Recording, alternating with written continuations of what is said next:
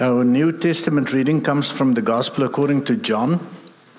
The Gospel according to John chapter 1. And we're going to read verses 35 through 42.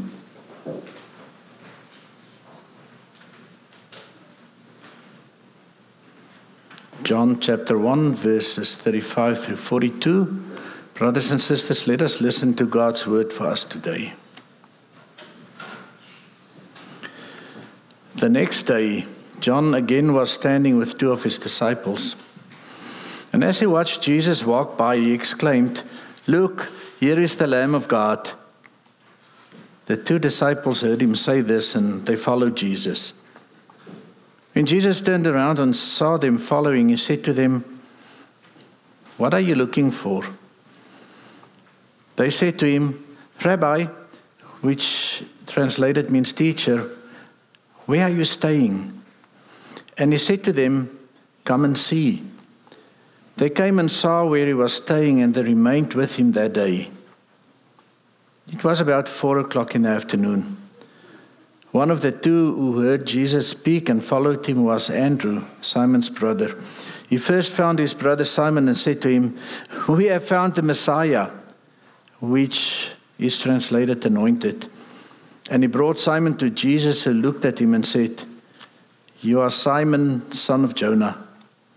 You are to be called Cephas," which is translated Peter. This is the word of the Lord. Please pray with me. Holy God, you sent your Son to be the light of the world, so that all may know the brightness of your love. Fill us with your grace this day, that we may bear witness to his light and serve your coming reign. Come, Holy Spirit, heavenly dove, open our ears to the truth of your word, that the testimony of Christ may be strengthened among us and the glad news of deliverance revealed.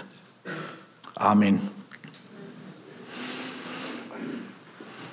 John's testimony, brothers and sisters, did something to at least two of his own followers, people who have followed him probably for quite some time. The two disciples heard John say, "Look, here is the Lamb of God." And they left John behind and they followed Jesus. Now, we don't know if this whole story is John's version of the baptism of Jesus, which we remembered last Sunday, although some commentators think so. John talks about this 2 or 3 times in chapter 1. But in the end, it doesn't really matter if this is the only version he had of this. What matters is that Andrew and his unnamed friend went up to Jesus. And this unnamed friend mesmerized many theologians. May it be John, the writer of this gospel, or may it be the beloved disciple. But in the end, it has no bearing on our story. What caught my attention is the question of Jesus to these two. What are you looking for? Now, later on in chapter 20, after the resurrection, he asked Martha, "Who are you looking for?" But here in our reading today, what are you looking for? And I thought this is really not a polite way to greet anybody. I mean, if you meet someone in the street and you say, "What do you want?" they may just think you tell them to go take a hike. As disciples of John, they have heard his message about the need for repentance. They've heard how he told people that the kingdom of heaven has come near. And most likely they were baptized as a sign of their repentance. So what were they looking for? And we'll ask the same question to a representative group of this congregation when we begin to talk about Mount Pleasant Presbyterian Church. What is it you invite people to come and see when you sometimes have the courage to invite people to join you in worship? What do people want? What are you looking for who's been a member of this church for so long, who are contemplating becoming a member soon? What are you looking for? Maybe John's 2 disciples found out that the wilderness and eating wild honey when they could find it and grasshoppers when they could catch it wasn't their idea of utopia. Maybe they decided that John was indeed not the Messiah who could redeem them or offer them a better life. And then they followed Jesus, but what did they want from the Messiah? Were they looking then to join someone who would make a difference in their world by overthrowing the Roman occupation of Israel, who would resist the leaders of Israel who bent backwards to accommodate what the Romans wanted? Had, in other words, a political motivation to follow Jesus?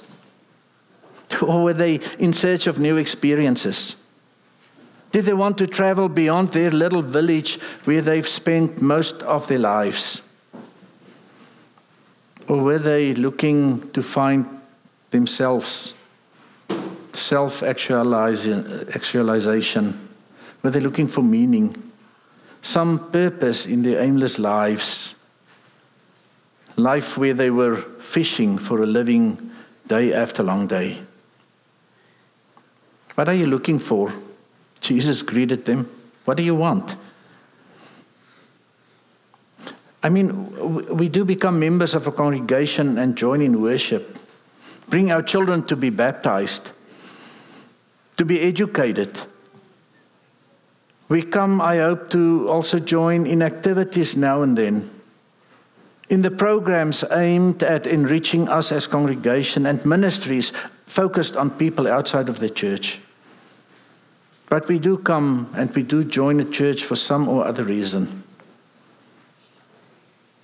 What do you want? You see, what we are looking for is determined by our orientation towards what is important to us. It may be a materialistic individualism and a consumerism. Or it may be a search for an authentic experience and a relationship with God. Maybe that we think that in this place we will be someone important. Or maybe we have never thought about that. So do we come to be out of this service in exactly 60 minutes? And are you timing me right now to see how long I will continue with this? Because you have to beat the traffic to whatever appointment you have after this. And we never think about the experience that we have of God in our music and the liturgy and our prayers. And maybe even in the sermon, here's something that just catches our interest. We don't think about our precious time together, brothers and sisters. You could have been in 1,000 different places this morning, but you are here. Why? Are we still unmoved and untouched by our weekly worship services? Are you here this morning to look for a connection with the past? The way that this church was when you grew up. I know there are some of you who were here in this church when you were children. Are you looking for that experience? The way the church was many years ago. When we were young, or even during previous times when we remember, the times we remember as the glory days of Mount Pleasant Presbyterian Church, with the church overflowing with people, standing space only. When people came to hear a wonderful preacher preach. Or did you come this morning for community? Because you just need the warmth of a human body next to you. You need a place to belong, to connect to other people. Connecting in a certain way with God and God's representatives. We don't think of people as that. But connecting more with God as we take part in what God is already doing in the world. As we decide to undertake a new journey with a community made new by God's Spirit. Or did we come to share our compassion for the world and for each other by being here this morning. I sometimes wonder, brothers and sisters, if we realize that we are part of God's search teams. I mean, we are missional, are we not? We are part of God's search teams who are looking for the broken and the lost victims of the accidents of life. Are you here this morning looking for healing for your own soul? Healing for relationships which you knew you have screwed up? I hope in response to our baptism and the baptism of our children, we are looking for a place where our children can connect as we work together with our educational ministries to build their lives upon a solid foundation. I hope that you with teenagers don't just bring your children on a Sunday evening for childcare, but hoping that they will learn more about something that will enrich their lives and give them something to hold on, eternal values. What are you looking for? Psychologists say people look for identity and for purpose, for meaning, for healing. And people are looking for redemption and for love and for life. And the world responds.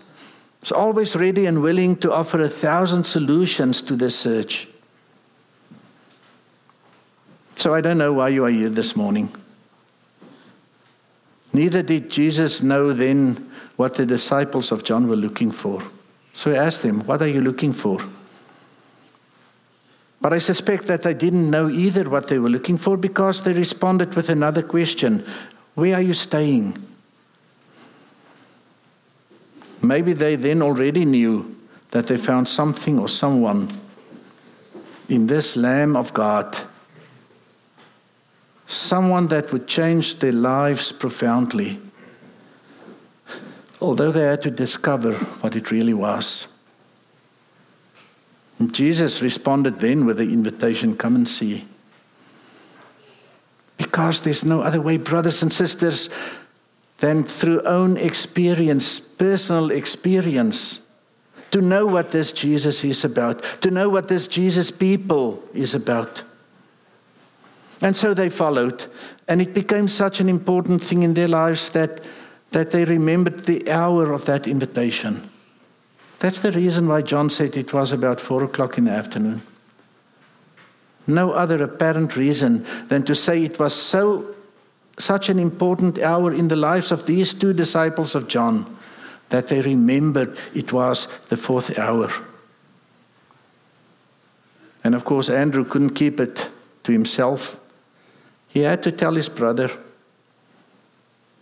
And Simon, who's in most of this story about Jesus, kind of a lame figure, although he tries to step up often, but he's never a rock in most of this story. He got a new name.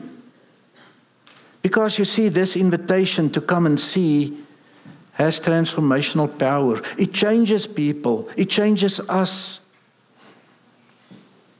Andrew and another person were already fishing for people.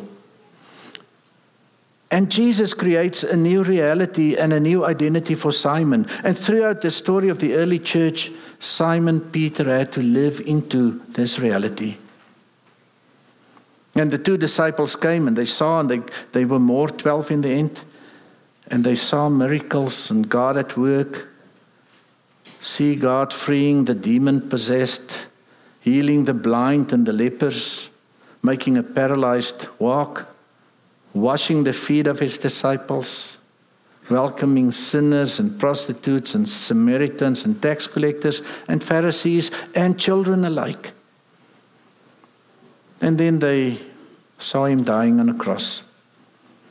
And then they saw him alive on the first day of a new week.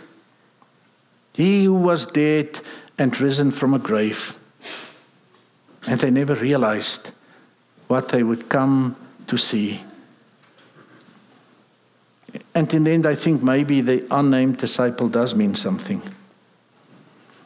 Maybe we will experience this story better by climbing into the character of the unnamed disciple. And if we say Dani and Andrew went, and Bart and Andrew went, and John and Andrew went, maybe John wanted us to add our own name to this story. To join Andrew with Jesus at about 4 o'clock. To experience something life-changing.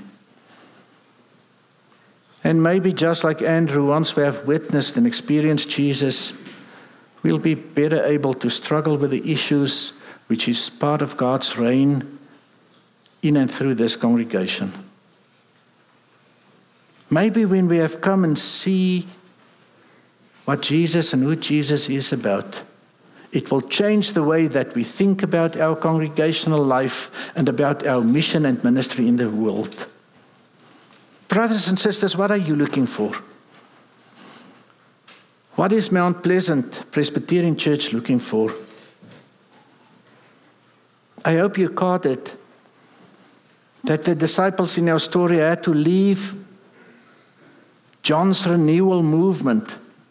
I think they banked on this movement that it will bring a change in their lives. And then when the Messiah came by, they had to leave that.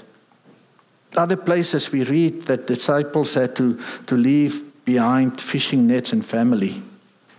But here, they left behind the involvement in John's renewal movement to join the movement of Jesus.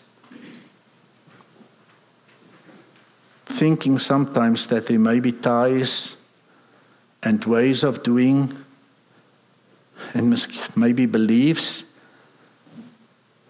which commitment to Christ may require Mount Pleasant to let go of.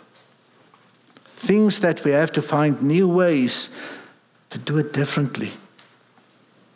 Leave behind the old things that we have bargained upon sometime to be the Messiah when we find the real Messiah. Come and see.